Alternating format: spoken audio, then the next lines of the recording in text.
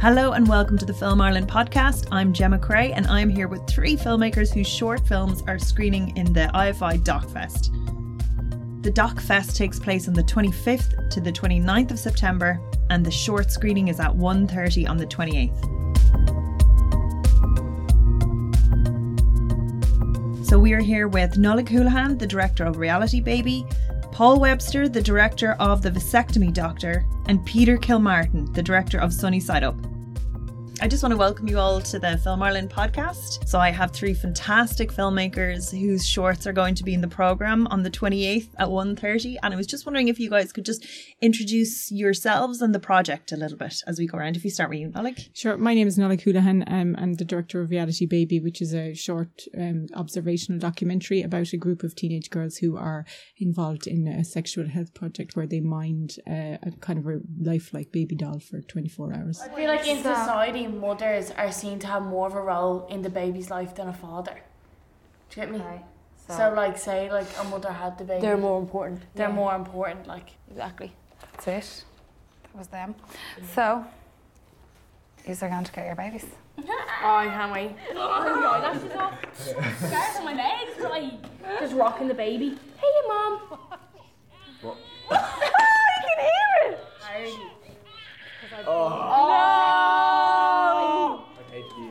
That sounds like a roller coaster. No, hardly. No, I'm not. And what's your own background? I trained as a director and I worked as a producer for a long time. So I've produced a number of Irish Film Board, Screen Ireland shorts, documentaries and fiction pieces, and a feature-length documentary and also a few documentary series. So I have a lot of experience as a producer, but I did originally train as director. Excellent. And it's a beautiful, warm piece as well. How did you get involved with it? A few years ago, I was doing a lot of filmmaking projects with young people down in Wicklow, and I just met some youth workers there, and I was really kind of impressed by the way that they engaged with the young people, and it was such a nice, warm sort of atmosphere to be in that I just knew that I'd like to make a project, not as a filmmaker rather than as a facilitator, and I suppose we were talking about ideas with them for a project that they might make, and they actually suggested the Reality Baby project, and we couldn't do it at the time, but it kind of stayed in my mind, so I eventually submitted it for Screen Ireland funding and it got funded. Hi, my name is Peter Kilmartin and I'm the director of The Sunny Side Up. The Sunny Side Up is a short documentary about two exonerated prisoners who, upon getting released from prison, found each other and found hope, love and forgiveness as a result. It is so scary. So ominous. It's dimly lit. There's all these like strange faces peering out at you because when they hear somebody coming, everybody's looking to see who it's going to be, what's going on, if it's not mealtime. And then you walk in and everyone is looking at you. And you just don't know what to do. They hand you just a few little things that you go in with, and then they lock the door behind you. Yes, The Sunny Side Up was my graduate film coming out of the National Film School, and the story came to me in a kind of a bizarre way. I'm from County Roscommon, and basically I had been like researching for ages, trying to find the perfect graduate documentary film idea, knowing that it was coming up for ages. And I basically was in the library one day and I found this mad story of this Garda ambush, which was like 2 miles away from my home house, that I'd never heard of. And I was like, holy, how did I never know about this? So when I started digging a lot more into it, I found that there was a lot of news and media coverage of it. And I found out that there had been a wrongful conviction following from that event.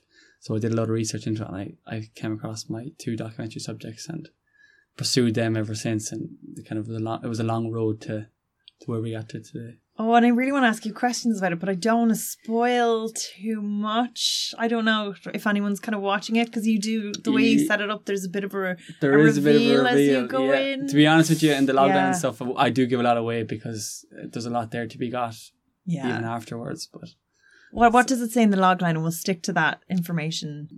Basically, the premise of the film is that two exonerated prisoners meet after 17 years of being in prison. And what are the chances that these two people meet and fall in love?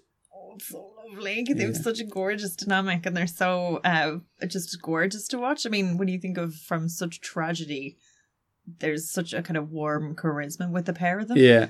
So how did you meet them then to and get them to do it? Meeting them was hard because they're actually both really, really busy.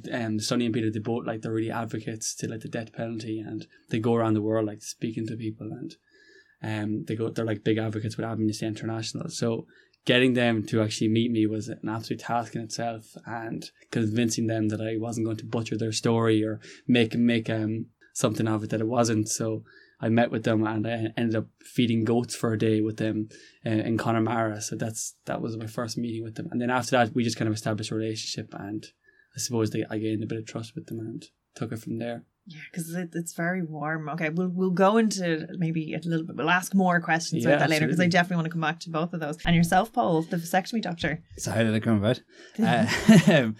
So my film is The Vasectomy Doctor. It's about Dr. Andrew Rinn, who was Ireland's first vasectomy doctor. He started in the 70s, kind of went up against the church. They would have seen it as mutilation. So not many other doctors were kind of brave enough to do that kind of thing. And throughout his career, he just kind of kept stepping up and kind of standing up for what he believed in. He had spent some time in Canada and kind of formed kind of a more progressive view on medicine and bodily autonomy and that kind of thing.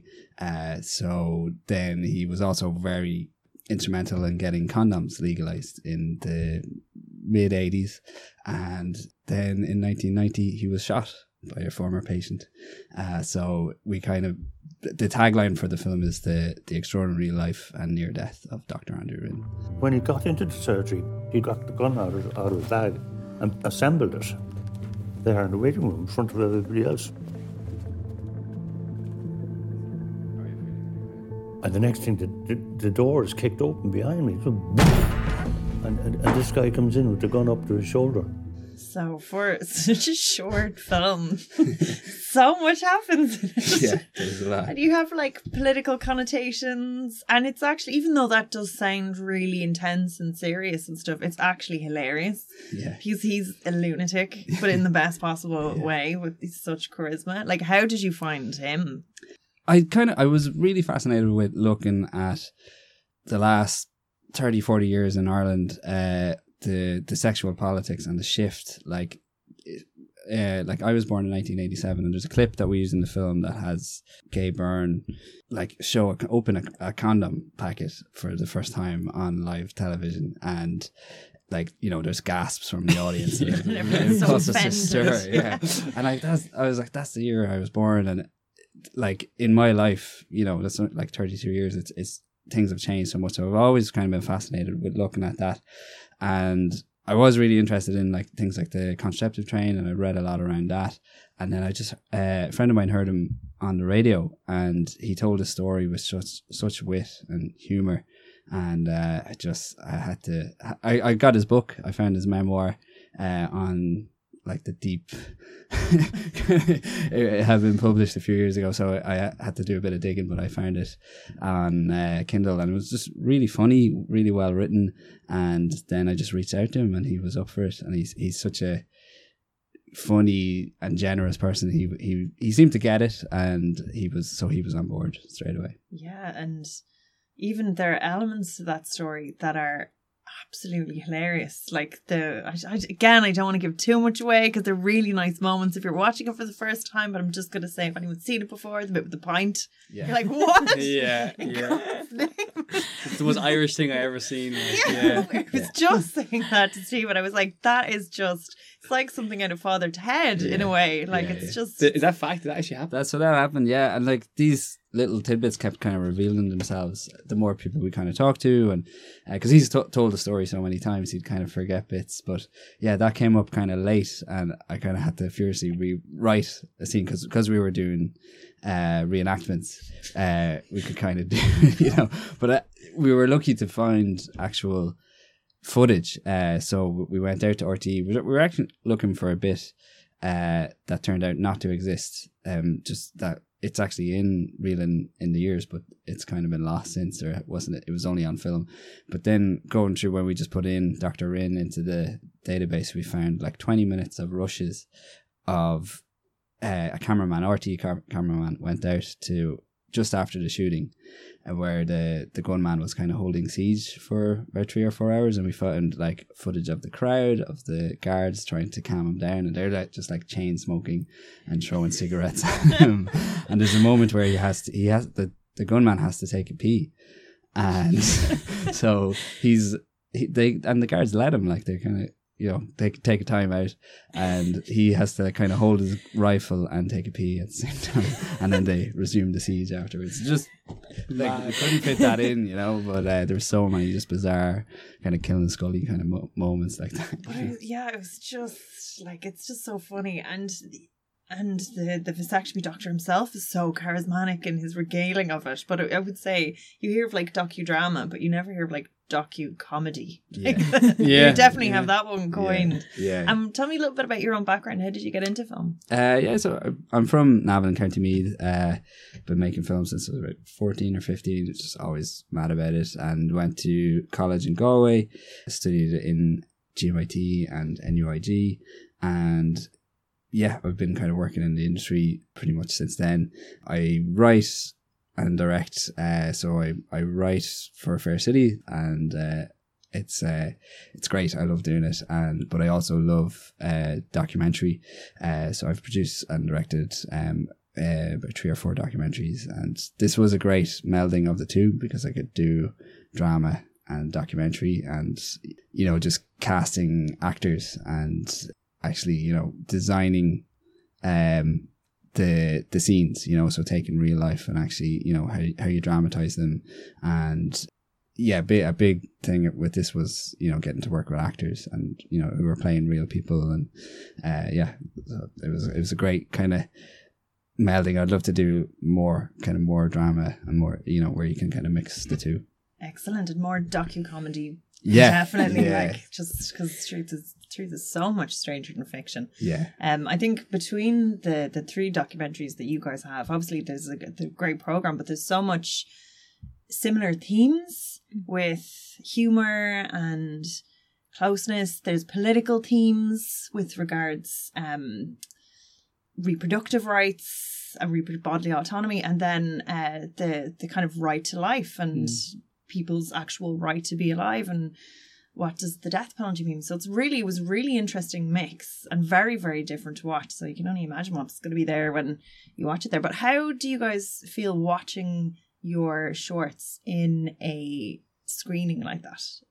Are they always received well? I think that's the thing about Vasectomy Doctor. It really comes alive when you watch it with an audience, because it starts out and it kind of feels like, okay, this is a documentary about an interesting guy, kind of an interesting time in Ireland, and then it takes this kind of left turn in the middle that nobody's expecting, even though the poster has a rifle on it. It's still, people kind of forget, you know, they kind of lose themselves in the story, and we have some really good archive, and people kind of enjoy seeing that. It's interesting seeing the different reactions of different generations. So like, we have a clip from the Late Late Show with Father Cleary, who is kind of railing against the use of condoms, and young people just see him as some old fusty priest, but then the older people in the audience get a huge laugh because he fathered a child while he was a priest, and that's so it's interesting to see the different reactions.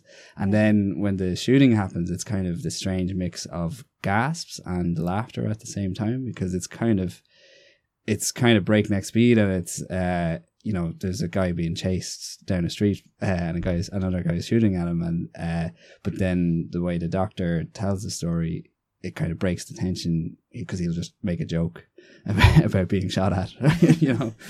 So the reaction has been incredible. Like, just after screenings, people coming up, and especially when the doctor is there, it's great to see him. Just people are coming up wanting to shake his hand and calling him a legend, and you know, it's great for him to get that. I think he enjoys it. Yeah, that's great. Yeah, I actually had something similar to that for my graduate show.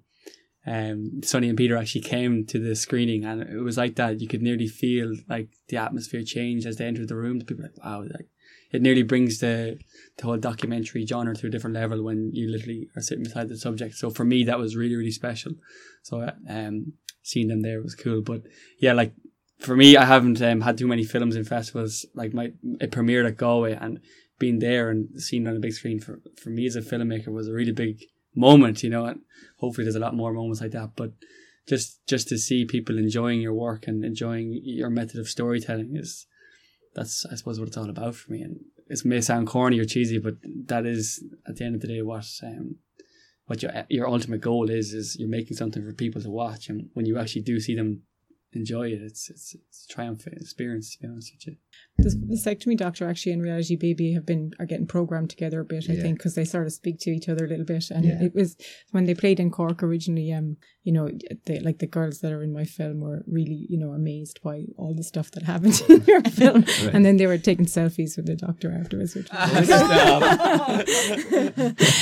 was a really nice thing to see. But I mean, and then it's really interesting because like, some of the stuff is so, you know, in the past, but then some of the stuff like when I was sitting with them in their group and so on, listening to them talking, you know, they're still not getting like, you know, proper sex education in school, and you know, so all this stuff is still kind of going on, even though it also looks, you know, really, you know, old fashioned when you're seeing it in your documentary. So it is really interesting to see them together, I think. Yeah. You know. Were you nervous showing them the film?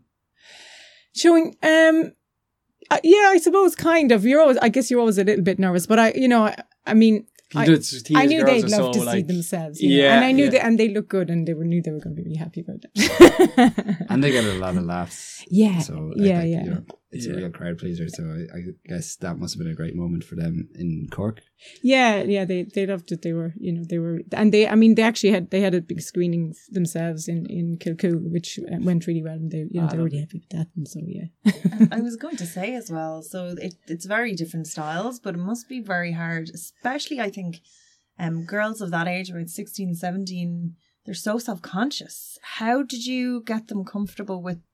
Yeah, it's funny actually. Like, that is an issue, especially like, and I found that a lot when actually working with groups, when you're facilitating that. Like, if you say the word close up, you know, everybody leaves the room almost. You know, they go, you know, and it's, you know, it's really, it's kind of, it can be quite difficult, kind of. But actually, with this group, I always say that about it. They just ran with it from day one. They wanted to do it, and they decided they were going to do it, and then they just ran with it. And I think that happens with groups as well. You know, if you hit on a good kind of moment with people, they will just, you know, they'll just, I mean, you know, we had 4 days shooting, but we really had it filmed within the first 24 hours. You know what I mean? I knew we were kind of almost done, you know, because they just, you know, they just kept going. They kept delivering up the goods all the time, you know. Yeah, because they were very good banter with each other. Like, it's very, very natural. And it's funny because, like, you kind of think, oh, this generation, they're so different. They're so different to us. And I was like, they were exactly like us growing up. Yeah, and part of that is like it's the youth workers, you know, and that was kind of, I suppose that's my you know, my in with them was I I met the youth worker, and then I had a good relationship with her, and then when she brought me in and said, you know, I was okay, well then, you know, I was okay, and that was it. You know, they said it, you know, they accepted that, you know, and then, you know, they were, I think Kate McCullough shot it, and she's very kind of, when on set, she's very kind of low key, so they just kind of trusted her or whatever, and they were happy. Yeah. You know. And I was going to say as well, too, like, did everybody agree wholeheartedly to be a part of it? Was there anyone who was like... I think there were probably a couple of people in the group early on who weren't sure, and I suppose the process happened over months of me going in and meeting them and working with them and stuff. So by the time we got to the shoot, everybody that was committed, that, you know, and everybody who wasn't interested had kind of, you know, left or whatever, or just wasn't involved in that weekend or whatever. So yeah. And was there any longer repercussions? Have they spoken about the reaction to other people of them being in the film, but even just the subject matter themselves, where what they've learned, like, you know, sometimes it takes a while to process things? I think Yeah, I think the main thing, well, that I thought for them was that they had they'd shifted their perspective a little bit in terms of thinking about how things might be for other people. So I think in terms of thinking about how life might be like for the other young mother that they meet during the film and stuff, I think they were a little bit more sympathetic to and even their own mothers and that kind of thing. I think that was the main take home for most of them, was just like thinking about what someone else's life might be in a very, real way, kind of. Yeah, I that was a lovely moment with the girl chatting to her mom, and she's like, "You don't know what it's like," and she's like, "I do know what it's like." Oh yeah. Like you just see the cogs turning, and it's like, "Oh yeah, I was that for you." Yeah, they do. Yeah, they do have that moment where they go, "Oh yeah, you wouldn't get to lie on the sofa with your bum, if you had your baby." Yeah, that's right.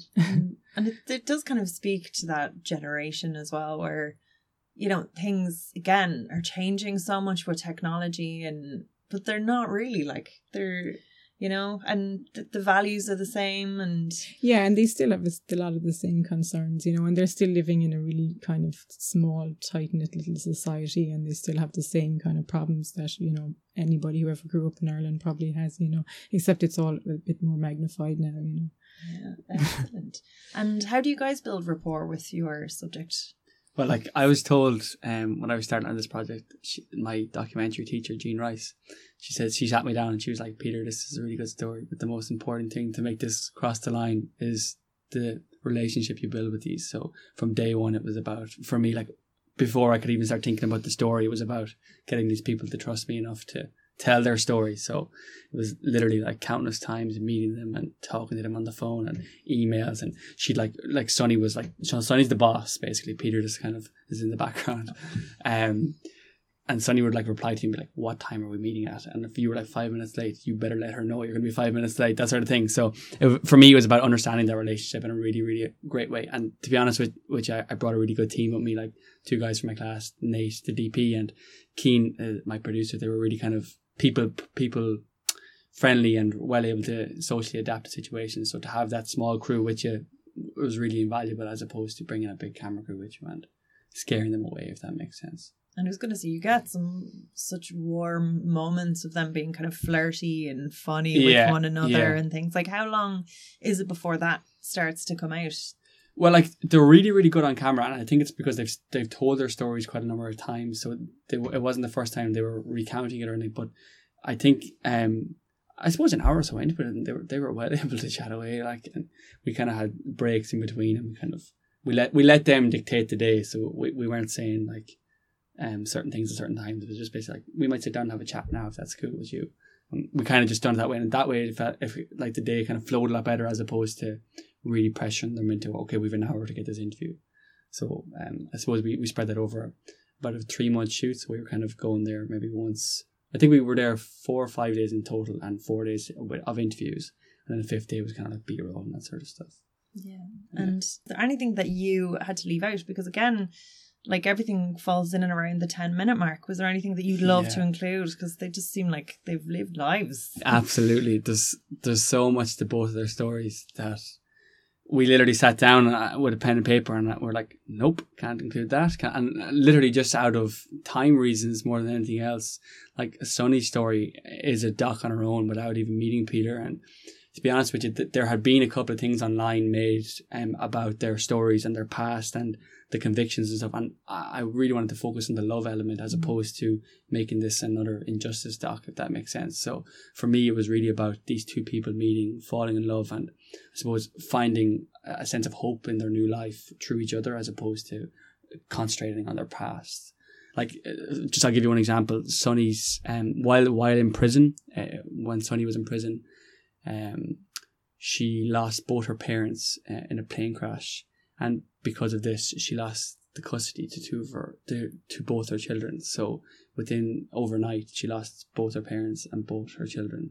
So she went into prison, a young mother with parents, and she came out an orphan, no husband and no access to her kids. Like that just broke my heart hearing that for the first time. And so she's such an upbeat, such a super positive person, strong, hilarious character, and tiny but like so emotionally big. So like for me to hear that, I was just like, I really have to try my best with the story and get it across in the most positive way, you know. I think I'm glad that I didn't focus on that element as much as maybe I could have, because it may have taken away from the fact that there was light at the end of the tunnel for the two of them, you know. Yeah, and I suppose it's hard. I think even you reach that age, you've gone through so much, and then to trust and like someone again. But I mean, how else? Like, how could you even meet someone that's been through the exact same thing as you? But her story was, after watching and she hints at it, and she was like, I was in the wrong place at the wrong time, and I did a little bit of Googling, and her story is horrific. Yeah. Where her and her partner at the time were dragged along on this kind of mental chase, and then then his death was just grueling. So it was nice that you captured it, because again, I can totally see this other documentary that could have been made that you just walk out going, oh my god, that was exactly, like, and that's what I tried to avoid. World is so unfair. Like for me, I think, like, growing up watching films and being a big lover of film, the films that you remember, the films that I suppose you really enjoy, are the ones that you leave asking questions, and are the ones that are like, you want to know more. So for me, leaving my viewers not knowing everything, for me, was a bit of a task in itself, and that's what I wanted to do from the start. So some people kind of get mad at me, like, oh, we wanted to know more, but that was kind of the fun part, I suppose. And yourself, anything you would have? Yeah, there was so much. I mean, like, he was best friends with Ronnie Drew. He was part of this trad music scene. He lived with Luke Kelly. So there was this whole musical side to him that we couldn't really go into. We actually went out shooting with him, because the funny thing is he's quite an avid hunter himself, or a shooter. So we thought that might be great to kind of incorporate into the film, because it was, you know, because he knew about guns. So when this man came in to his surgery to shoot him, he could tell, he knew what type of gun it was, he knew what type of bullet it was. So one of the days we went out shooting in Wicklow, invited on this kind of prestigious kind of shoot, like a pheasant shoot. So shooting footage of shooting with a gun. yeah. Just and it was really like, you know, seeing how just a completely different side to Ireland, really, you know, that they're going around on a gun wagon, and something that, so me and the camera, one of our producers and one of the B camera operators, Dan, went out, and so we spent a day shooting with him, and we were just, we're just going to go out and film The Doctor. Hadn't really thought about, there's like pheasants flying over us and being shot out of the sky and stuff like that. So it's kind of that's one of those situations with filmmaking that you'd never really probably be in, except for making a film. So, and it was great. They treated us so well, and even just, you know, stopping for breaks and getting like shots of brandy along the way and stuff like that. Such an aristocratic thing as well, isn't it? Yeah. Now the Doctor, it was kind of he was invited by a friend of a friend kind of thing, and was on this shoot, and so we were quite lucky to get on it.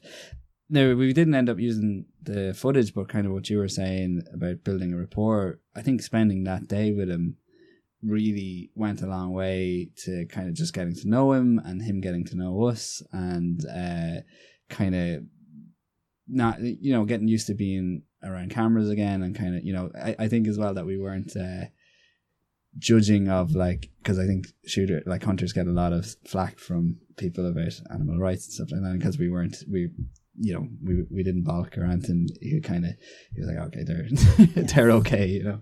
So like, I no day is ever really wasted with a subject, you know, even if you don't use any of the footage. It's all about kind of the more, it's a funny thing of, you don't want to overdo it. You have to get the fine line of, you probably got this as well with your subject and yours, like that.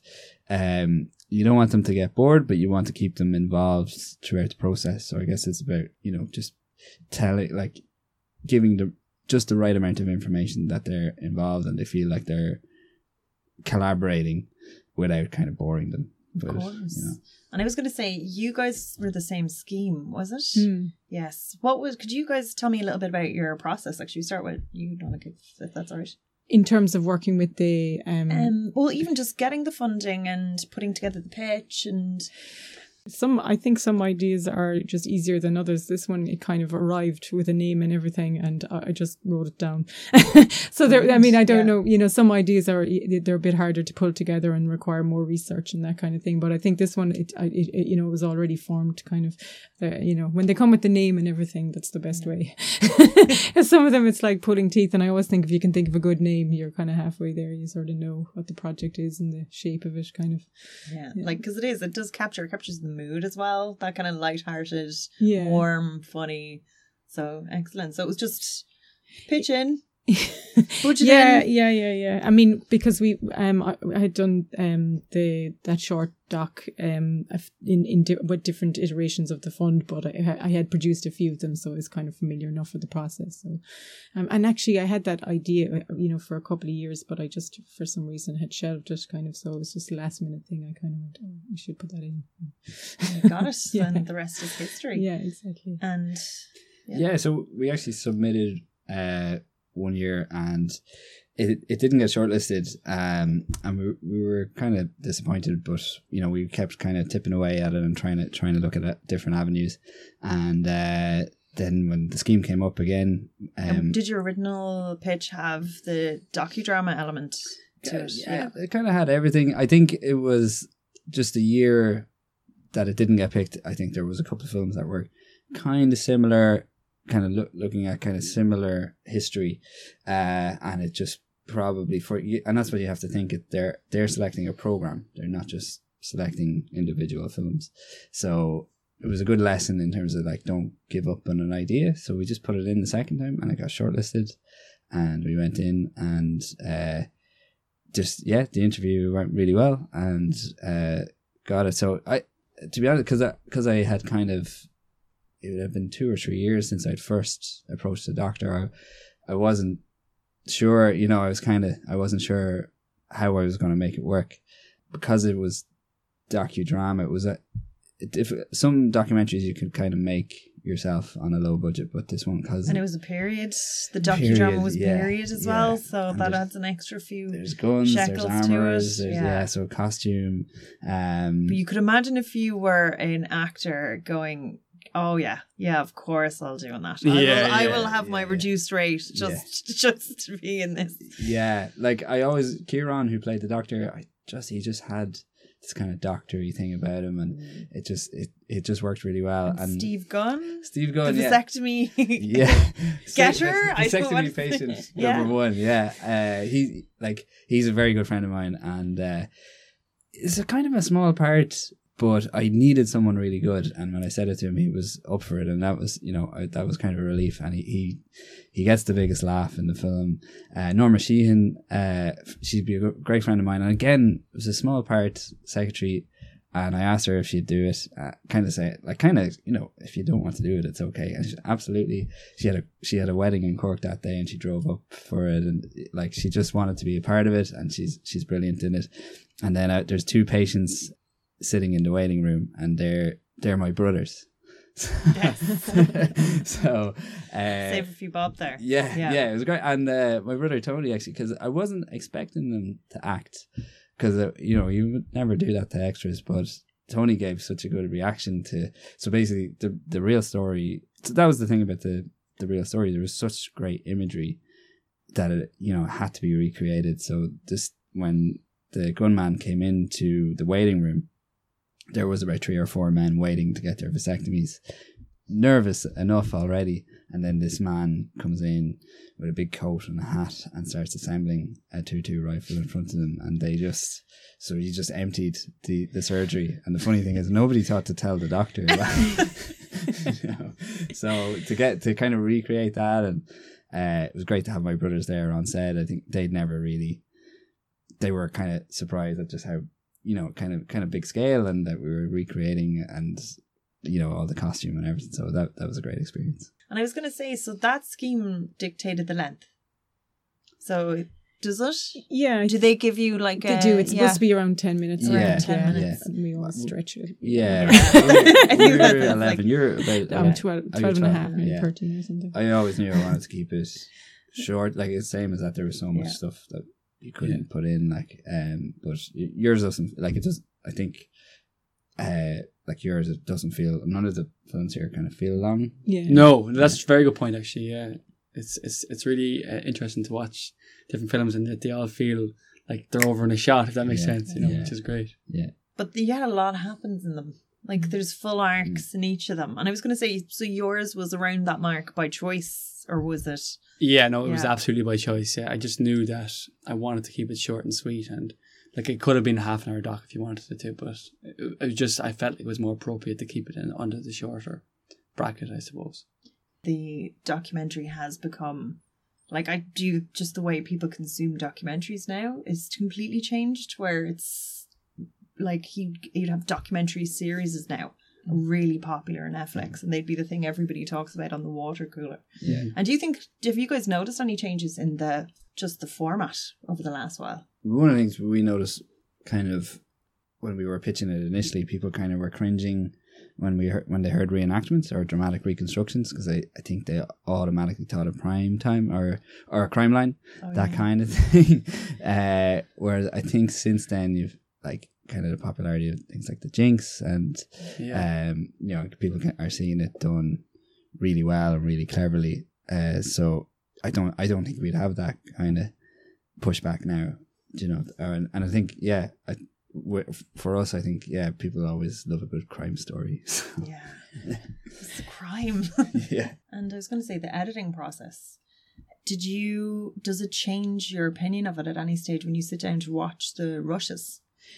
I think, there's usually kind of a phase where you go into the edit and, everything's gets thrown up in the air a bit. I think, eventually you kind of come back around almost by a natural process to the very close to the idea you had at the start. But there's always, well, for me anyway, there's always a phase in the middle where, things are a bit more scattered and, you're kind of trying to work with different ideas and different, structures and that kind of thing. I mean, I'm sure your process is very different because yours felt so structured. Both of them, I'm sure you probably had a much better idea when you started. I mean, you felt like your script was almost written from the beginning. It's so controlled. I guess because there were stories that were happening in the past, whereas yours was unfolding in front of you. Yeah. And I had a book to work off as well. So even, the doctor had forgotten elements of it. And in the interview, I was able to kind of prod him and you'd be like, I forgot that. And then you'd get a completely new telling of it because it was kind of fresh. Whereas it was much more on the fly for you. Yeah, because you're sort of saying at the beginning, I want to capture these things and these kind of ideas, and then you're just following people around for a while, and lots of things happen, and then afterwards you're trying to find those things, but and then eventually you kind of do find them, even if maybe not exactly how you thought they'd be described, but they are there kind of, or they tend to be there, I think. So that's nice. I think that's kind of like the magical bit, sort of. And is it very different, say, I presume as a producer, when would you step in on the edit? But as a director, I presume you're there the whole time. Is it different? And would you get someone to look at it with fresh eyes then? Yeah, I mean, you definitely be in the edit more as a director. But the editor, we did work apart a lot as well. I think you need, especially with Obdoc, they just the editor also needs time just to kind of work with the material as well. I suppose there's a lot of more overlap, I think, between producer and director in documentary anyway. So it wasn't all that much different, I guess. But I as a producer, you'd definitely be coming in more towards the end and being the fresh set of eyes. Whereas, you definitely need someone to do that for you. But my producer, Matt, I've worked as a producer when he's directing, so we're kind of used to working together anyway, My poor editor, Barney Cowsley, I owe him nothing but gratitude. He was really amazing. Like, we rehashed that story so many times that I feel sorry for the guy. Like, we literally had so many different stories telling. Like, at one stage we had all her story and barely talked about Peter, and we just kept flipping it around and showing different people and being like, what did you think of that and what worked? And we just kind of pieced it together over months. Like we literally did 2 interviews and we thought like, right, we've got loads now, that's it. And we were like looking to the rush and we're like, well, we didn't talk about this and we didn't talk about that. It would be nice to have a beat here, and like the whole sea element of the water, and that came afterwards. So like and reincorporating that and then having to prompt them more about water all came on the following interviews. So like I wish I could say I was as planned as the vasectomy doctor, but for me it was more like hashing out the story as we shot the footage and figuring it out as it went along. But that's probably a maturity thing that will come with age, I suppose.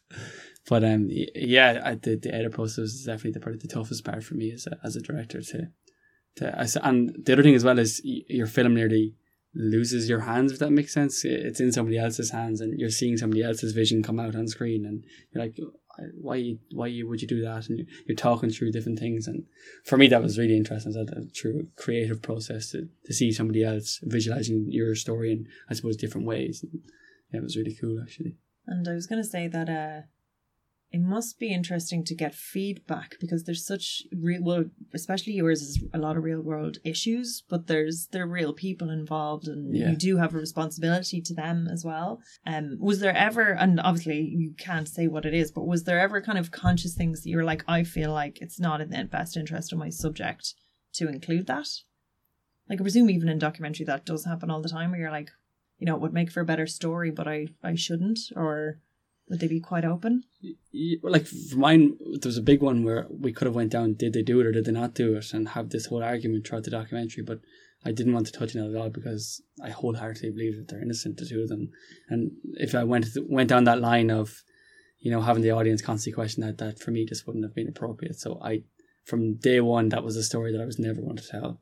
So that was something that I ruled out very quickly.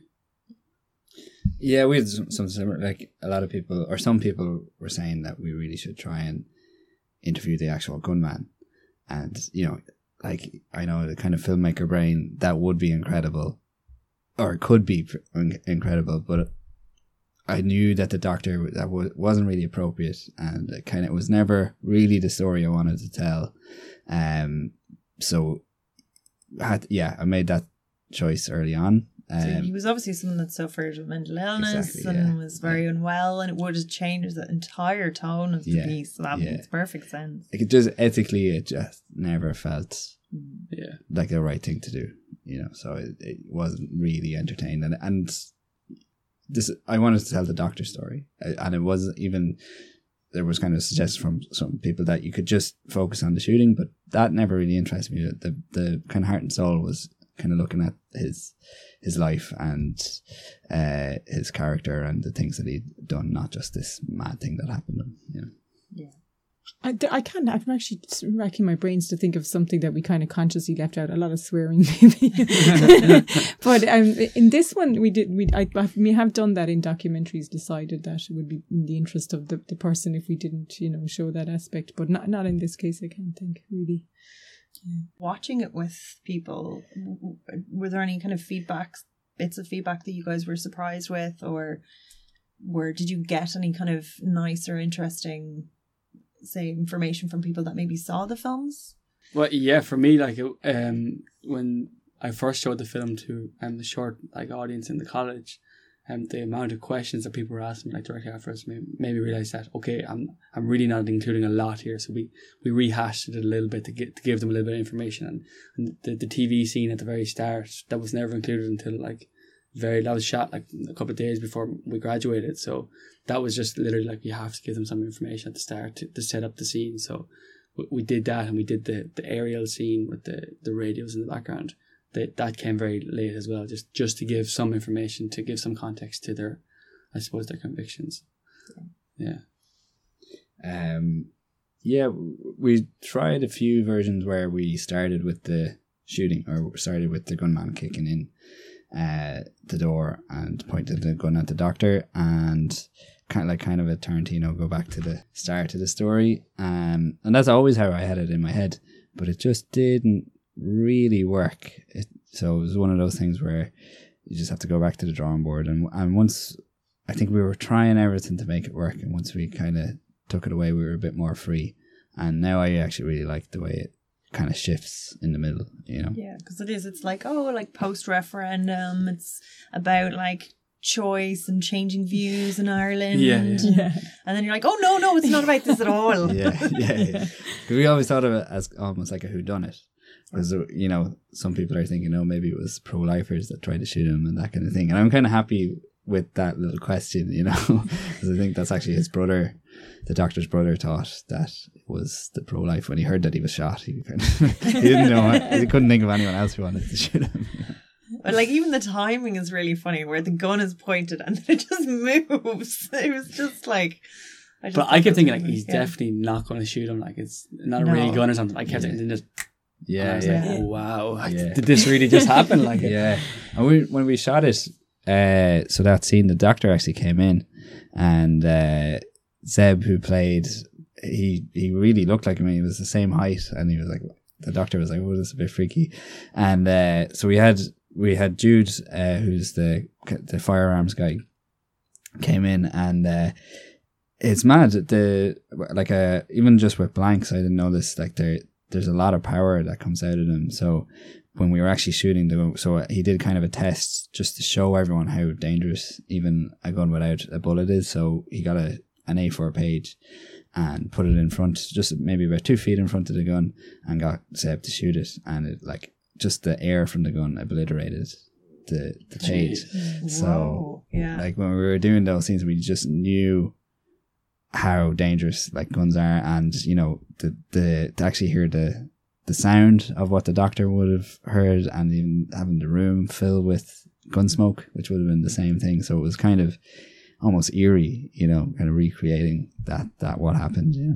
So you guys must be pretty excited about having your shorts in the IFI Documentary Festival. Yeah, it's always brilliant to play in the hometown. So I'm looking forward to it. And I believe the screen one is refurbished, so that should be really nice to see. Lovely. Yeah, and like that's my kind of nerd out weekend every year, is to go to the IFI Doc Fest. Like some people go to Horathon or whatever. I'm a doc man, so it'll be great to have my own film there as well. Brilliant. Yeah, just being there last year, I couldn't even imagine that next year I'd actually have a film in it. So yeah, really proud and humbled to be going to the IFI. So I just want to thank everybody for coming in to chat with us. That was really interesting. And again, like that was a nice way to while away an afternoon, is watching those shorts. And they were very enjoyable to watch. So the IFI Documentary Festival is from the 25th to the 29th of September.